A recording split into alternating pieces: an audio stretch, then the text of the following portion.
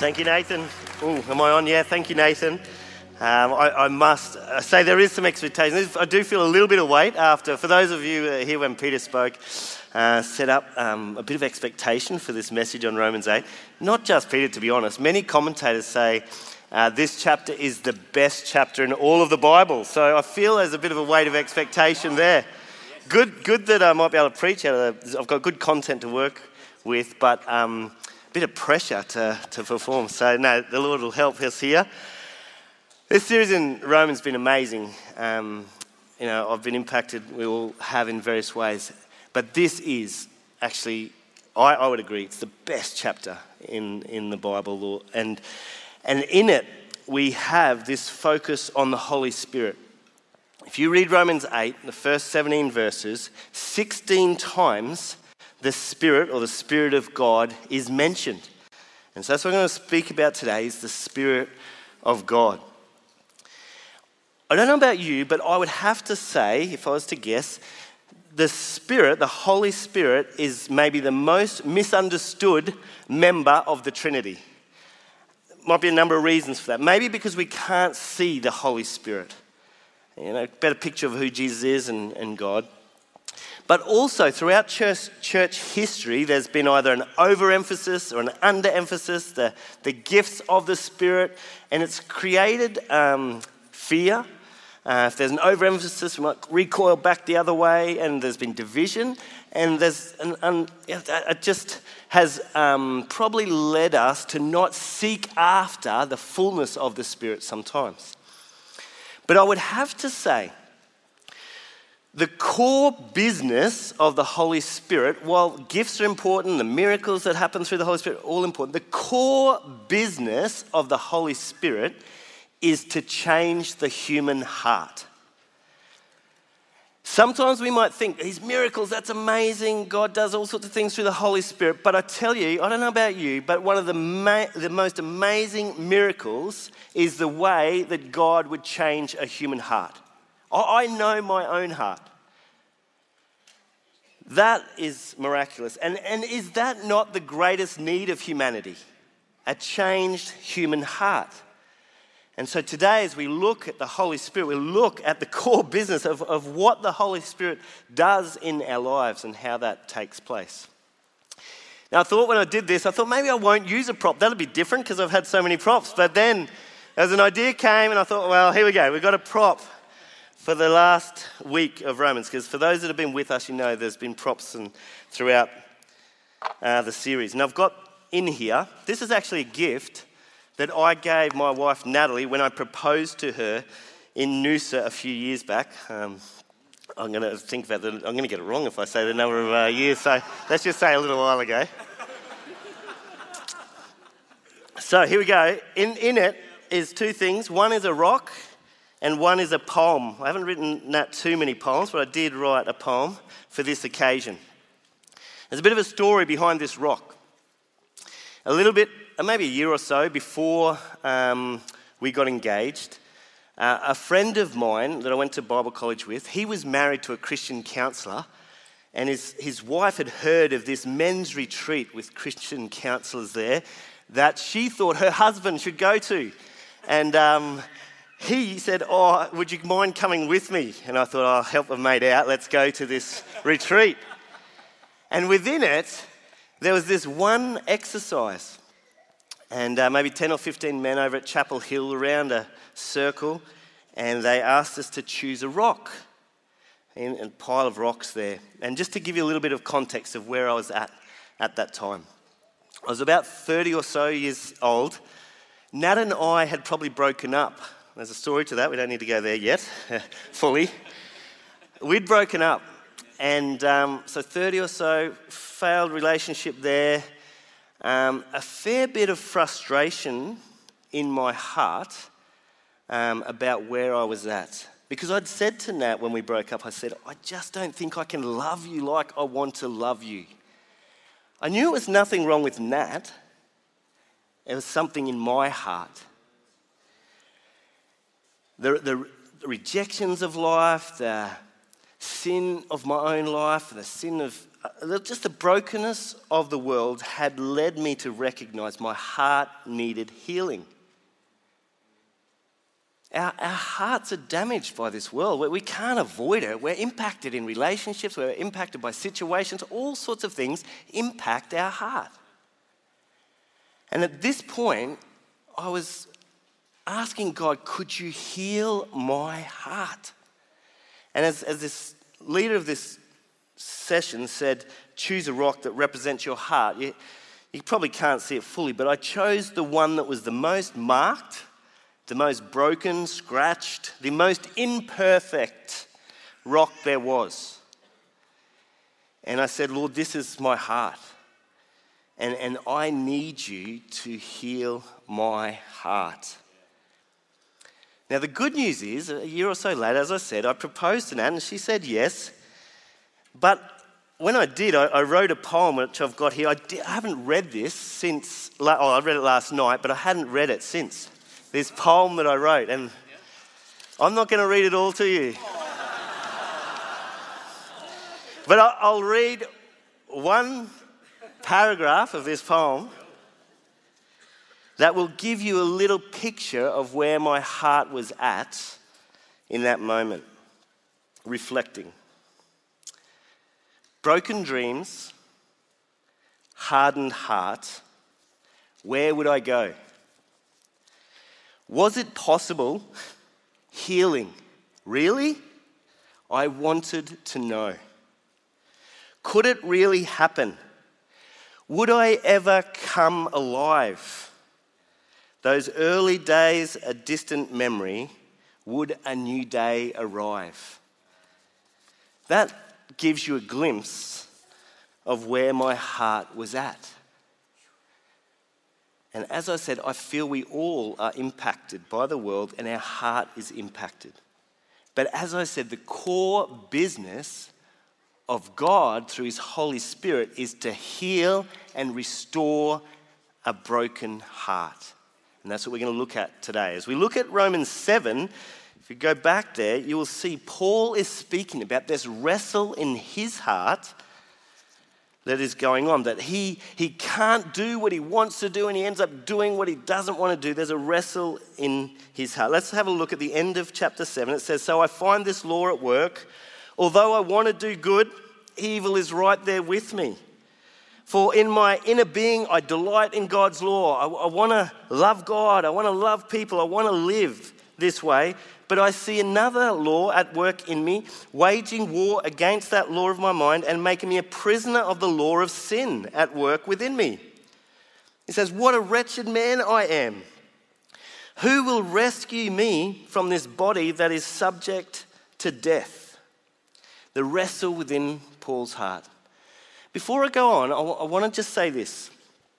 When Peter preached on this, you might remember he was over this way and he had a table over this side, halfway across the stage, and he said, if I've got to jump over to that table, I can't. And those who were here, we saw him jump, and then he ran, and then he tried to jump, and he just never could make it.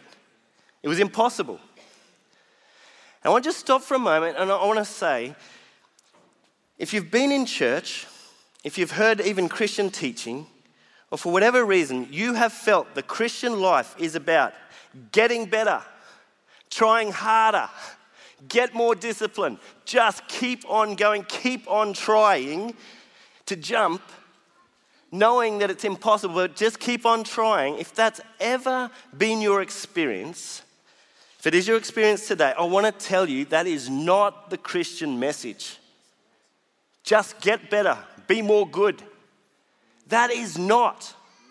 Right now, just wipe it out. And I want to say, sorry.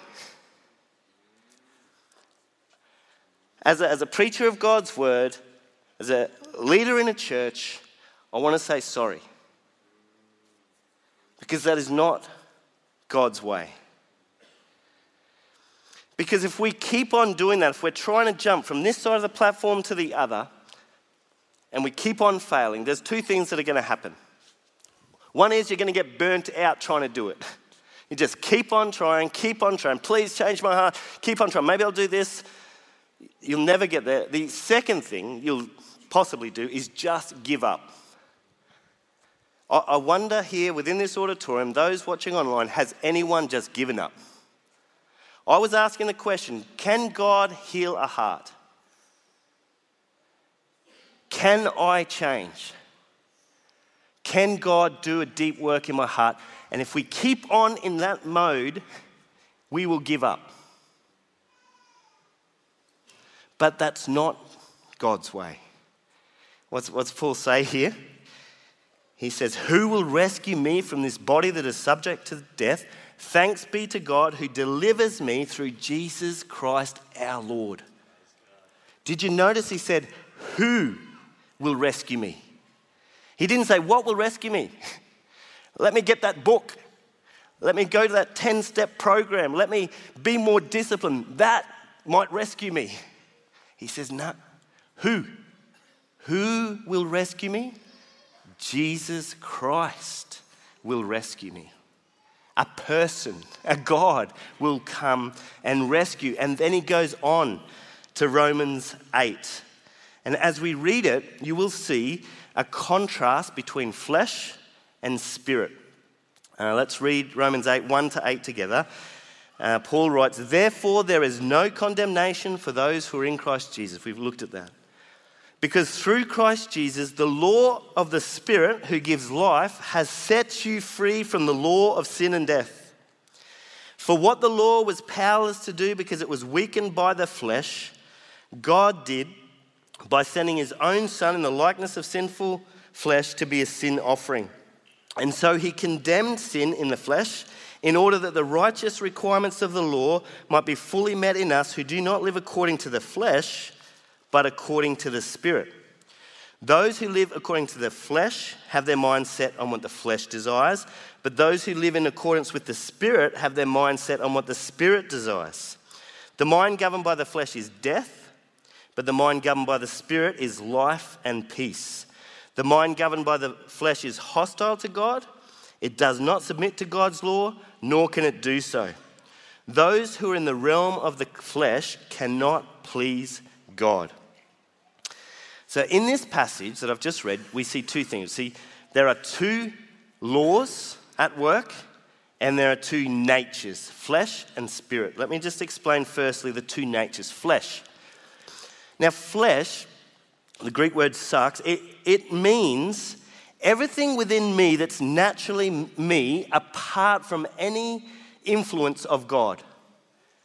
No influence of God, just pure Andrew Carnell at his core without God. And we find that leads to nothing but self. Without God, apart from his influence, this flesh, this sinful nature will take us towards self. And in this passage, we see that it is opposed to God. It's opposed to God, not necessarily that we're warring against God, but it's because it's all about self, about me and what I want and what I want to do or what I need or what I deserve. It's got no time for God. It's in direct opposition. And in this passage, it says that a life led by that will oppose God. It will lead to death. And the other thing about this nature that Paul mentions in Romans 7 is that it's powerful, right? Paul's saying, I want to do what's good, but I find I'm doing I want to do these things, but I can't do them. And I can't do, I'm confused. Anyway, he's struggling, like me. He's struggling.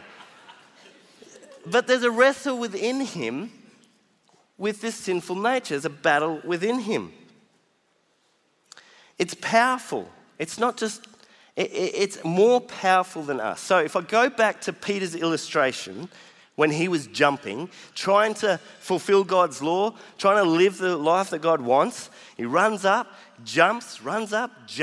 He can't do it. Why can't he do it? Because the law of gravity keeps pushing him down. And he will never get there because he can never escape the law of gravity. Similarly, in our life, if we keep on trying in our own strength, you will never escape the law of sin and death that will continue to hold us down, is what Paul is saying. But the good news, he said, is there's a new nature. When we accept Jesus into our life, a new nature comes, and it is the Spirit. Let's have a look at the Spirit. In verse 9, it says, "You, however, are not in the realm of the flesh, but in the realm of the Spirit, if indeed the Spirit of God lives in you." He's saying the Christian life is not just a mental ideas of this is what I believe.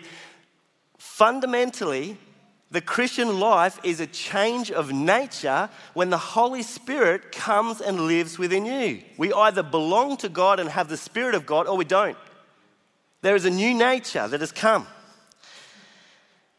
The Spirit. And if anyone does not have the Spirit of Christ, they do not belong to Christ. But if Christ is in you, do you see that? We have to understand this. The Spirit of God, Christ living in me, in you. And if the Spirit of Him, the same Spirit that raised Jesus from the dead, is living in you, He who raised Christ will also give life to your mortal bodies because of His Spirit who lives in you. The Spirit of God living in us. Sometimes there are things in the Christian life, in the Bible, we should not just read over. Just sit on that. Who is the Spirit? Well, the Spirit is not just a power. The Spirit is not a wind. The Spirit is not emotion. The Spirit is the third person of the Trinity of God, the glory of God, the fullness of God, the power of God, the love of God, grace of God, all coming, His presence coming to live within the believer. Is that not amazing? And we have to comprehend that and say, if I believe this, I want to know it and I want to live it and I want to see it come in my life because this is available to us, the Spirit of God, God's presence coming to live within us. So we have now these two natures, the flesh and the Spirit of God in the believer at war with one another. So let me just encourage you, if you are struggling with sin, it's good. You will struggle with sin and this sinful nature all of your life because these two natures will be at war with one another. But let me tell you the good news of this passage, and that's when we look at the two laws. He says there in verse 2, because through Christ Jesus, the law of the Spirit who gives life has set you free from the law of sin and death. Now, this is amazing. The law of the Spirit sets us free from the law of sin and death. That's one of those things like, wow, that's cool, but what does that mean? So if we go back to Peter, he's here, jumping. Gravity is working upon him. Okay, let me explain it this way. In March, I had to go to Melbourne for a leadership conference. And so I had to go to Melbourne and pack my bags. One way that I could have tried to get there, right, would be to pack my bags, maybe get a backpack, go out to the street and then just take a big run up and jump and try and get to Melbourne. I could have tried that, but gravity would never have allowed it. Doesn't matter how often I tried, I would not have got there. I didn't do that, just so, just in case you know. I got dropped off at the airport. I got my ticket, scanned it, went through, crossed the tarmac. I climbed up the ladders and I went into a plane and I sat in seat 9E. Sat there. A little while later, the engine started to move, and when we find the runway, the engines kick in, we take off, and then before too long, we are flying in the air. The law of aerodynamics has just overcome the law of gravity.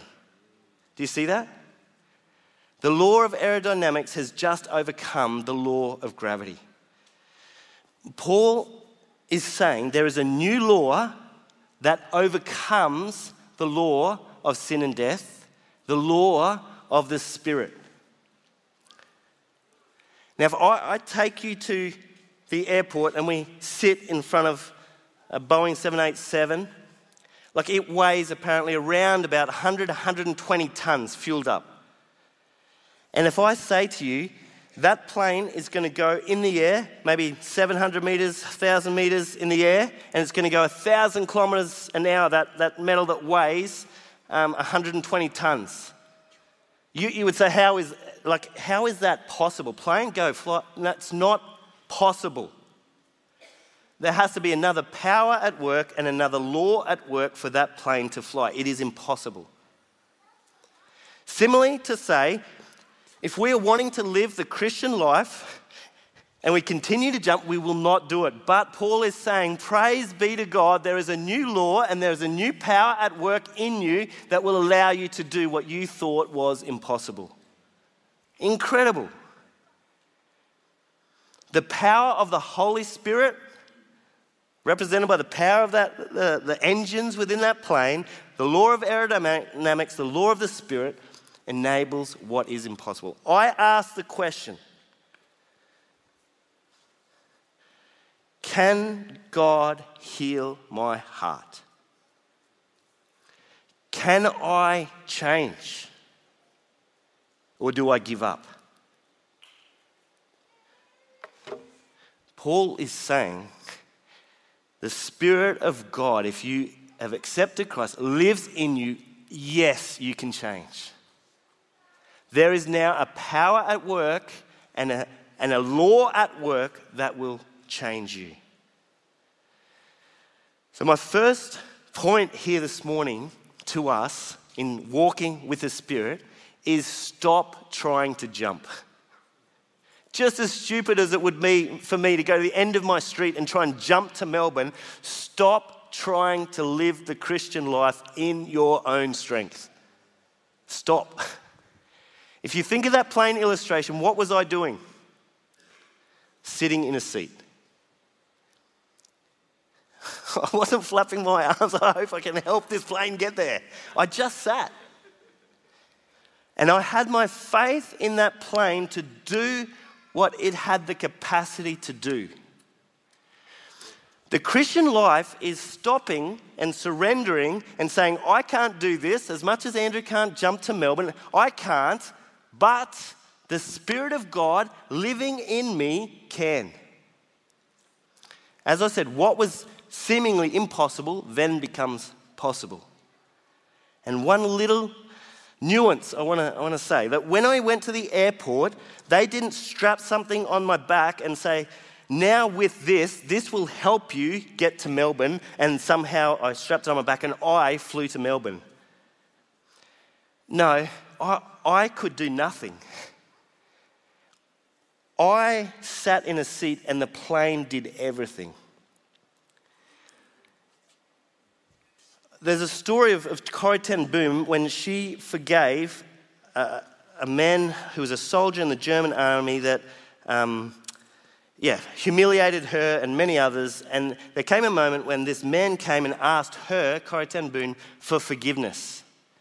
And she stood in front of this man and said, I can't do this, God, but help me. And she said the Spirit of God flooded her heart with love and she was able to forgive. You see the difference between God helping us do it and just the fact that we can't, but it must be God doing it through us when we trust in Him. It's His work in and through us. So the first point, stop trying to jump. Surrender and be filled by the Spirit. The second thing I want to mention is, what is the vision or goal of what Christ has done in our life? All through Romans, and in verse 3 to 4, it says, for what the law was powerless to do because it was weakened by the flesh, God did by sending His own Son in the likeness of sinful flesh to be a sin offering. And so He condemned sin in the flesh, here we go, in order that, so this is the reason, in order that the righteous requirements of the law might be fully met in us who do not live according to the flesh, but according to the Spirit. So it's saying God came to earth, Jesus came to earth, He died, He rose again, in order that we, broken people, could fulfill the righteous requirements of the law. Now, what are the righteous requirements of the law? If I simplify it, It's just to love like God loves. Let me read Romans 13, 8-10. It says, "Let no debt remain outstanding except the continuing debt to love one another. For whoever loves others has fulfilled the law. The commandments, you shall not commit adultery, you shall not murder, you shall not steal, you shall not covet, and whatever other command there may be are summed up in this one command: love your neighbor as yourself. Love does no harm to a neighbor. Therefore, love is the fulfillment of the law." So if he's saying we can then fulfill the righteous requirements of the law could be fulfilled in us, it's saying we can then love with the love of God. That Jesus has done all of this, that his Spirit could come and then we could love as he loves.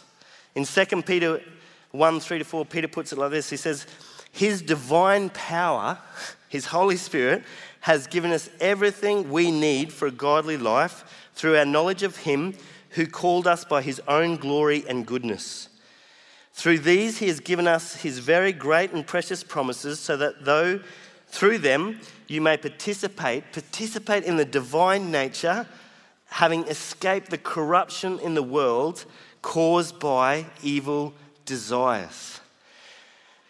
So he's saying you have in the Holy Spirit all the power we need to love and to live as Christ wants us to live in this broken world. When a baby is born, it has all the DNA and all the nature it needs to grow and mature and to be a fully human adult. In there, right at that moment. And similarly, Paul's saying, like, when you come to Christ, the Holy Spirit has come in, the divine nature come into your heart, and then as you mature, or we allow the Holy Spirit to come and work out of our life, we will become more and more like Jesus. This is the work that he does. It's all there within us. And so really, the big question is not how much of the Holy Spirit do I have? The question is, how much of me does the Holy Spirit have? What do I mean by that? I mean that the Holy Spirit comes and God is very, kind to us and gentle with us. And the Holy Spirit will prompt and say, will you give me this area of my life? Will you allow me to speak into this area of life? Would you obey me in this area of your life? And from the inside of who you are, we'll begin to work out that the more of the Holy Spirit will take over our lives. It's like being, it's even used in Scripture. It's like being under the influence of alcohol. It impacts your thoughts, your feelings, your actions. He's saying the Holy Spirit will come and influence every area of your life, and it will be his power at work in you. And I'm not going to talk about all the different areas. All I want to talk about now is the process of how this happens in our in our life, in different areas. The same principle will act in your attitudes, in your relationships, in your dealing with sin, all of those things, the principle of the Holy Spirit coming, how the Holy Spirit works. I love the story we heard last week about the teenage boy in our church here in Switch who had got a job. And he just started working and all of a sudden had money, and he knew that part of that would be, like, he wanted to give. God would want him to begin to give and to be generous. And so he's heard God's voice, has been challenged in this way. And then he is out with his mates in a food court with the little money that he's got. And he recognizes that if he buys a meal right now, he's not going to have the money that he had set aside to give. So he's got a choice to make. Do I buy my food, or do I keep that for others? Can you see self and even spirit? Like what God wants, what God desires, can you see them at work? And he chose to not, I'm going to forego a meal. And he left the meal, kept the money to give to others. And then later, one of his friends came and said, KFC have mucked up my order and we have a spare meal here. Do you want it? And he said, yes, I would love that. Now, his mum told us that his favourite meal was the KFC Zinger box. And the Zinger box there with the potato and gravy, he took that out, he loves to take that out and put hot chips, large chips in there. That's his favourite meal. And as this meal came over from KFC, he said to himself, he said, if this is my special zinger box with the gravy and potato taken out and chips put in, I will know this is God. And it came over, he opened it up, and there was his meal. Now, some of you heard that story, I'm sorry, but what I want to share is the principle behind this. Here's one area of his life that he wants to allow God to come in. We've got many areas of our lives, but this is one for him, finances. And he says, okay, God, I want to honour you in this. There's a wrestle. I haven't spoken to him. I'm sure he thought, I've got the money there, I could go and get my zinger box right now. There's a wrestle between self or what God might want. And he trusted God. He obeyed, and then God does the miraculous. God intervenes in that situation. The Spirit works in that situation where he has trusted God, and then it's an amazing story. Now, the zinger box, I'm sure he loved it, but that's not what he really got. Do you know what that young man got? He got an experience, an encounter with the living God that he knows that he can walk with him. Now, I want to tell us there is nothing more precious in this world than experiencing the Holy Spirit and the living God working in and through us and showing himself to us. That is what we want, is it? Is it not? And as we lay down flesh, as we trust God and put our faith in him and walk in that faith, we will see God at work. That is what he got out of that story. And that story is being asked of us. God is always speaking into every area of our life, asking, will you trust me? Will you not live to flesh, but will you live to the Spirit? So how does this happen in our lives? In Galatians 5:16, Paul says this, I say, walk by the Spirit and you will not gratify the desires of the flesh. Now, my last point, my first point is stop jumping. Second point is let God have it all. Every little aspect of our life, let the flesh lay down and the Spirit get picked up in every area of our life. And the third one is walk by the Spirit. Now, walking, there's like two steps in walking. And I want to use it as an illustration. It's listen, obey. Listen, obey. Listen, obey. That is walking with the Spirit. The Spirit of God is always talking to us, always. And I know times where I've heard the Spirit of God and not obeyed. I've said this before, I've sat in services here or in the old auditorium where I know God's spoken to me and I've walked out of there and not done anything about it. The Spirit is always speaking, and the more we obey and listen, the more we'll hear his voice, the more we'll be transformed, the deeper he'll go in our life. Listen and obey. And the first part of listening is where we set our mind. In verse 5-7, it says, those who live according to the flesh have their mind set on what the flesh desires. That's selfish nature, just filling that selfish, sinful nature. But those who live in accordance with the Spirit have their mind set on what the Spirit desires. The mind governed by the flesh is death, but the mind governed by the Spirit is life and peace. The mind governed by the flesh is hostile to God, does not submit to God's law, nor can it do so. So an important part of this listening is what is our mind set upon? What are our minds thinking about, inclined to? What are our minds dwelling upon? What preoccupies our mind? And that's a challenge. As I sat before God and asked, what fills my mind, God? And there is a lot of self.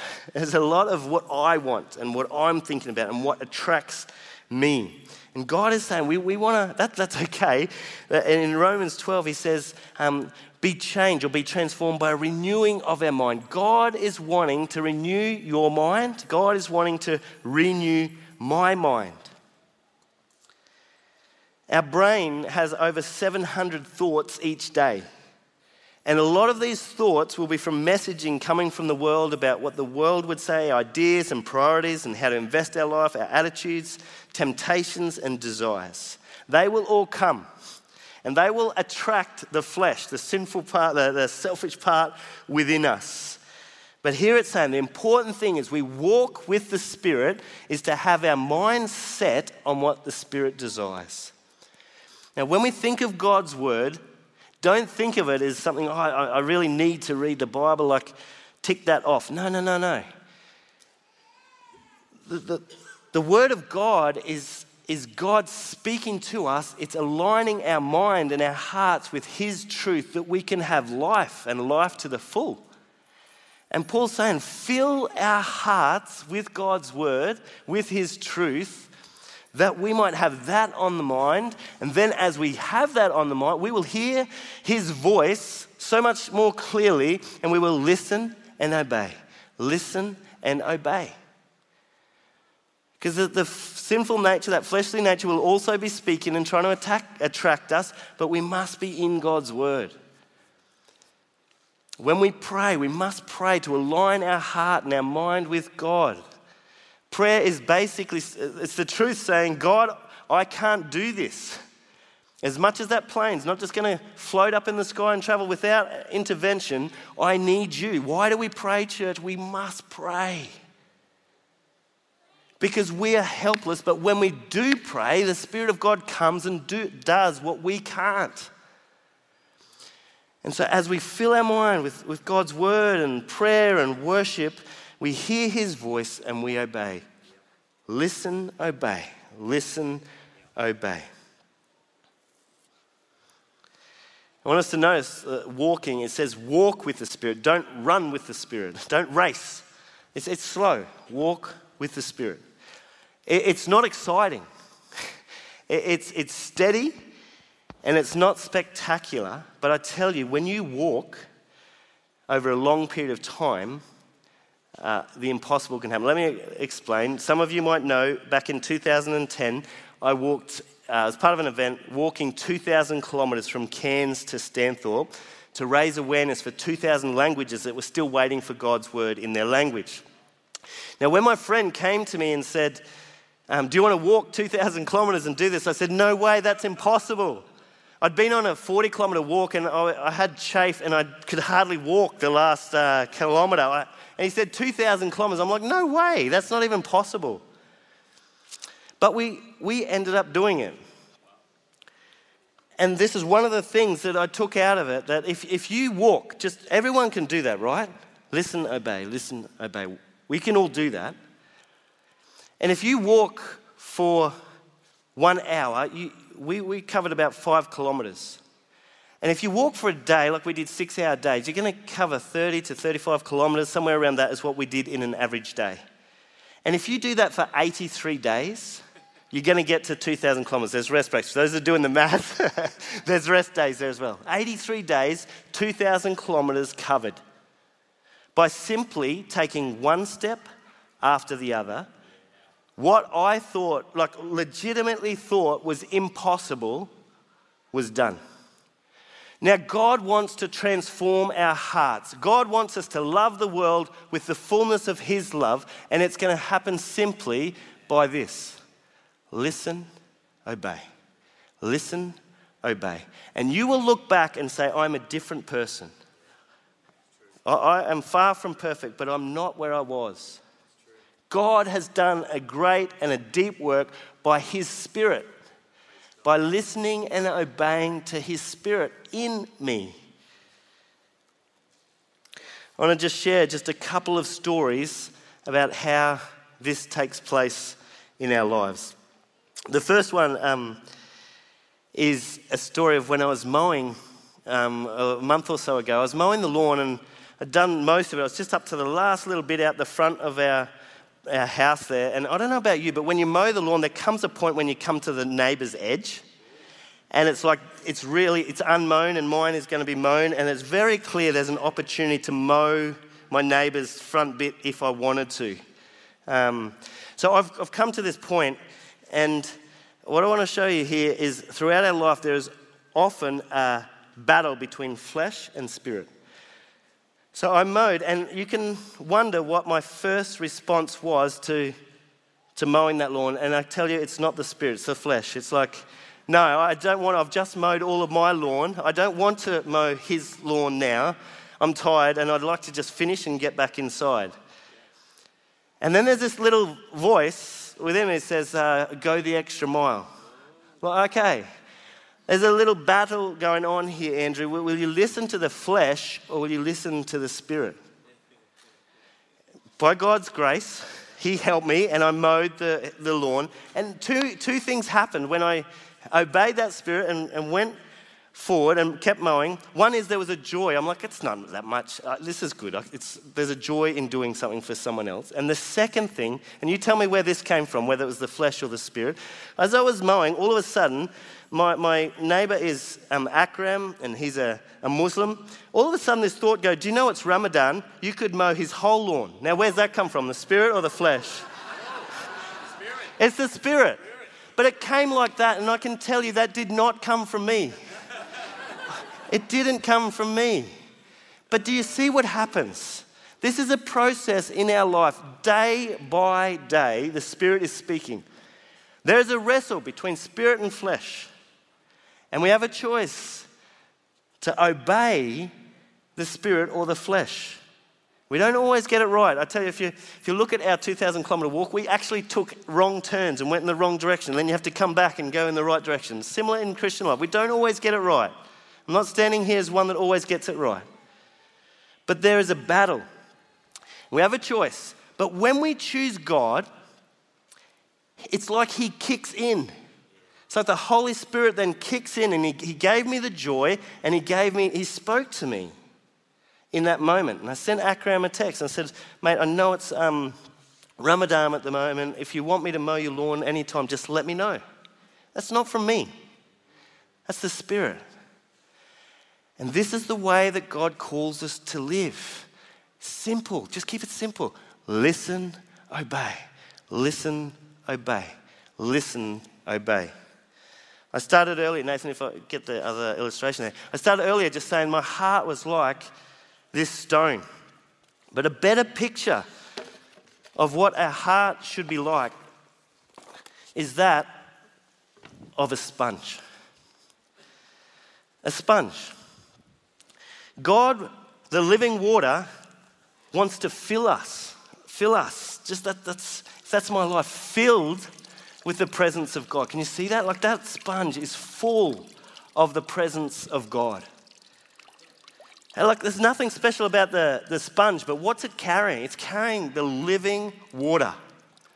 And as I set my mind on what the Spirit desires, as I say that I can't do it and in surrender, but by faith, we've got to get this, by faith, the Spirit of God is living in me.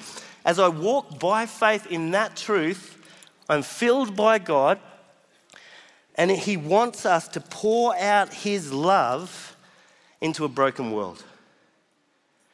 He wants to pour out His love. Now, the world is not getting a love that's coming from Andrew. The world doesn't want a love that comes from Andrew. But as I am filled, as you are filled, our world, our families, our communities need people filled by His Spirit where what's being poured out there? It's God. It's just a sponge, but the sponge is filled with God, filled with His Spirit, and the sponge is allowing God to be poured out into a broken world. Church, I want to say, the world needs Christians like me and you that are filled with His Spirit and pouring out His love into the lives around.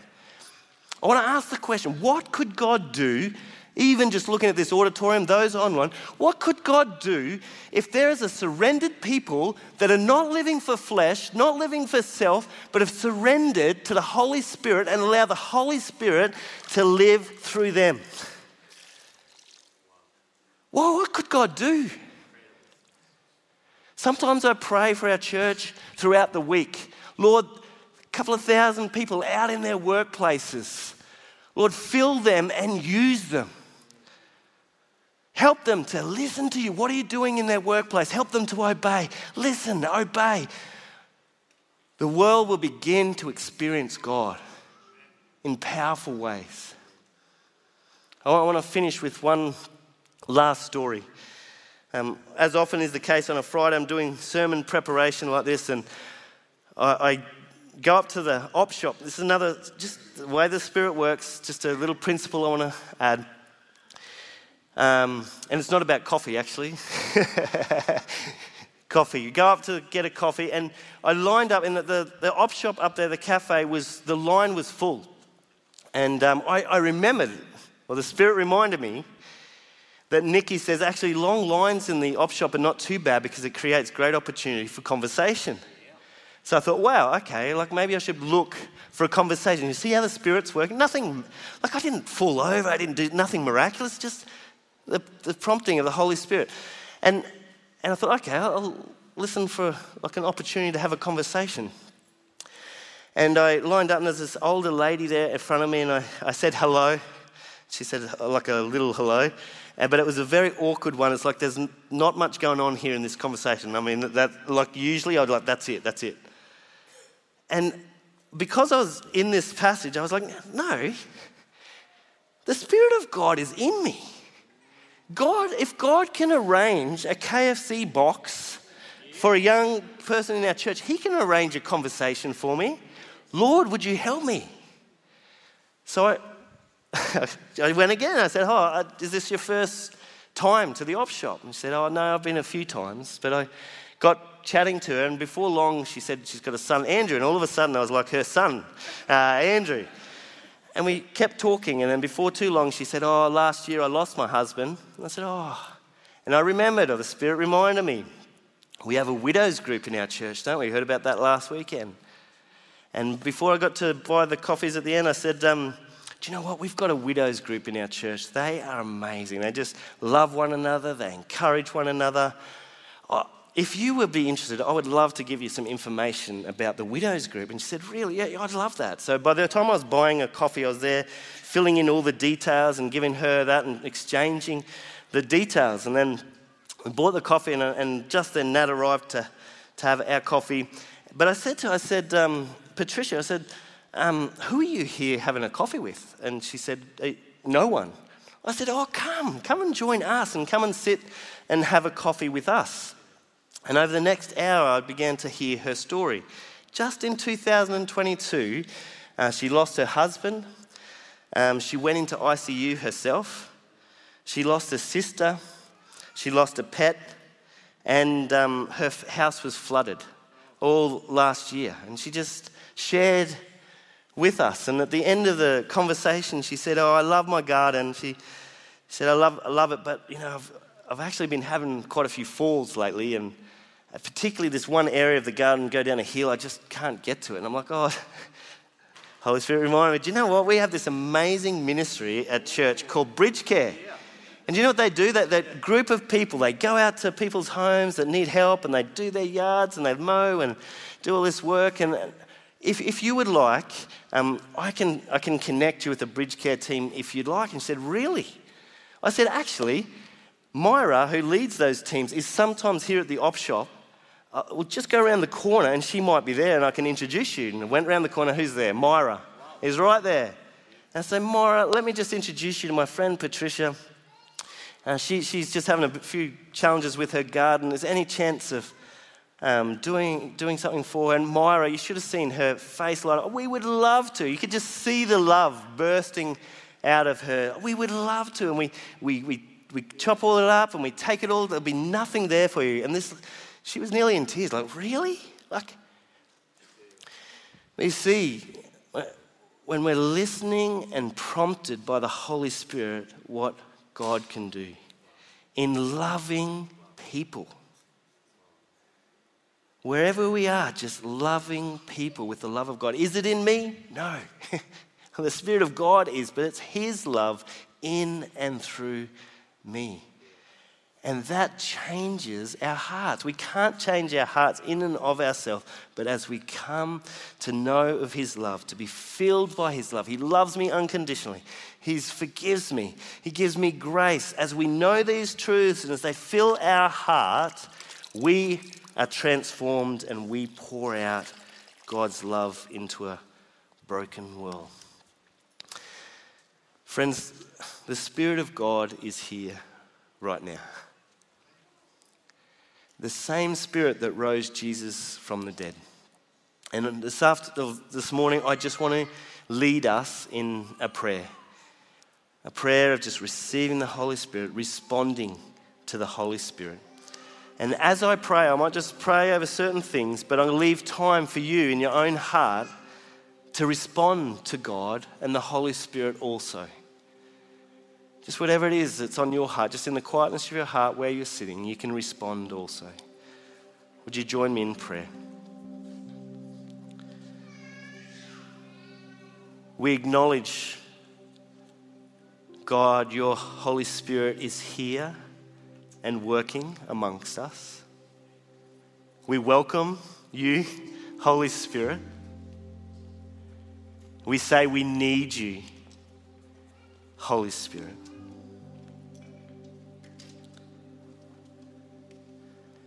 And Lord, the Spirit always leads us to forgiveness and grace.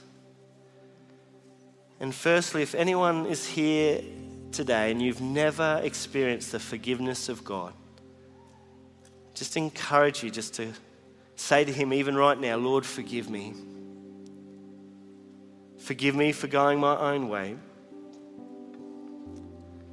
I want to receive you and trust you and follow you. Say that in your own heart. Lord, the Lord knows he's here. He's aware of all of your life, all your heart, and he forgives and he's willing to change. If there's anything just you need God's grace and God's forgiveness, God's cleansing, just mention that just in your own heart right now. But receive it like the sponge receives, fills, receive his grace, receive his love, receive his forgiveness.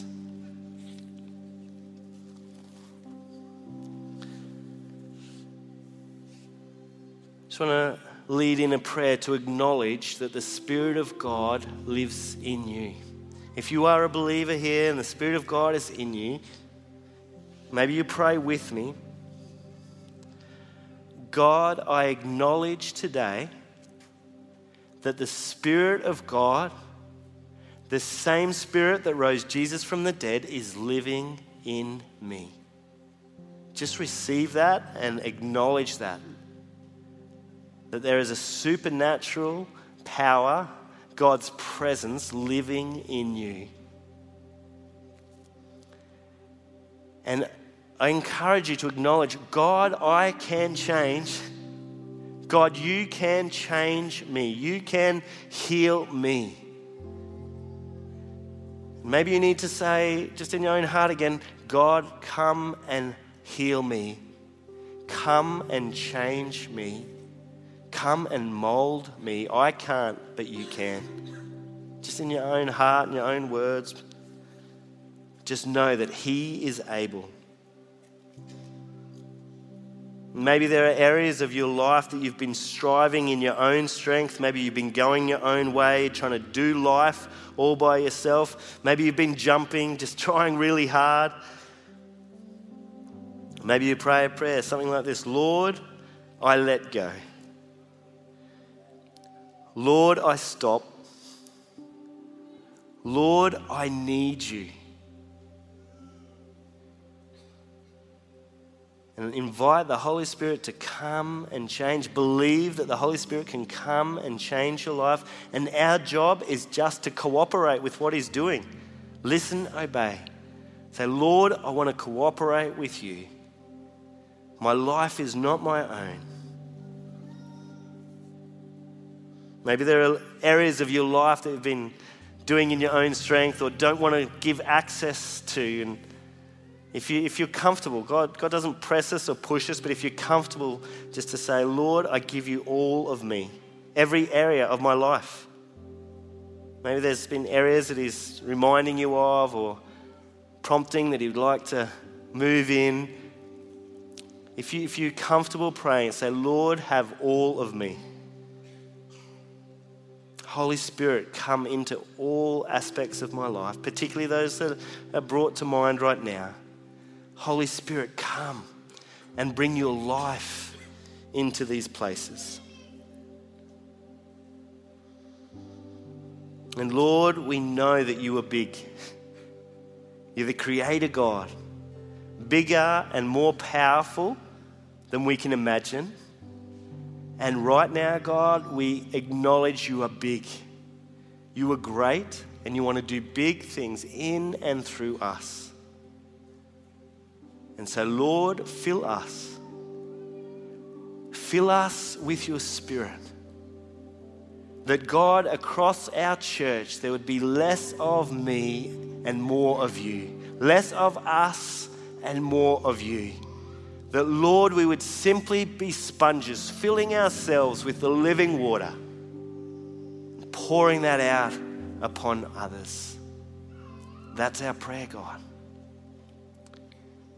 And so, Lord, use us. We want to make ourselves available to you here this morning. In Jesus' name. Amen. Amen. It really is. It's the best news. And the journey is, we only just started. So much more of God to comprehend and experience. But this song we're about to sing, and I encourage us to just sing with all of our heart, is Same God. He is the same God that we read about in the scriptures. He is the same God today wanting to work in and through us. So let's stand up and worship that God right now.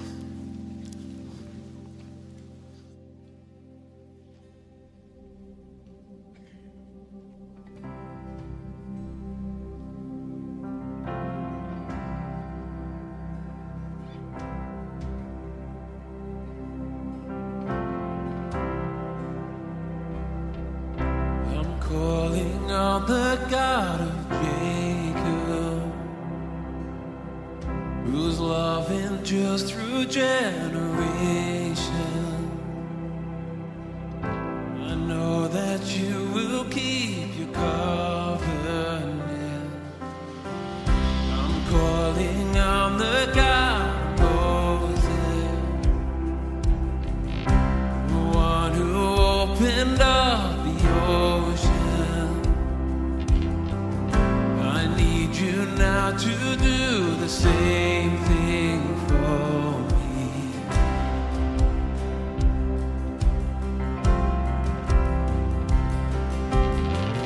Oh God, my God, I need you. Oh God, my God, I need you now.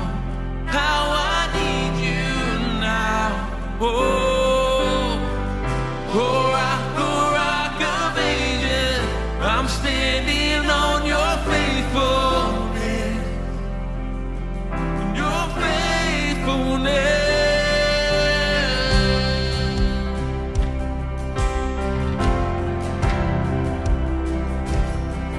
I'm calling on the God of Mary,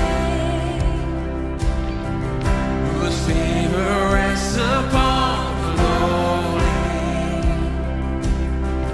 I know with you all things are possible. I'm calling on the God of David, who made a shepherd boy courageous. I may not face Goliath, but I've got my own giants. Oh God, my God, I need you. Oh God, my God, I need you now. How I need you now. Oh rock of ages, I'm standing on your faithfulness. Your faithfulness. Oh God, my God, I need you. Oh God, my God, I need you now. How I need you now. Rock of ages, I'm standing on your faithfulness. On your faithfulness.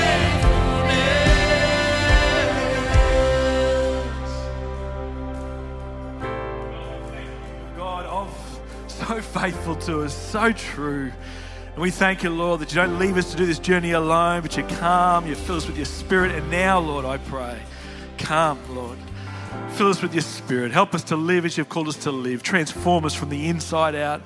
I do pray, and we ask this in Jesus' name. Amen. Please be seated.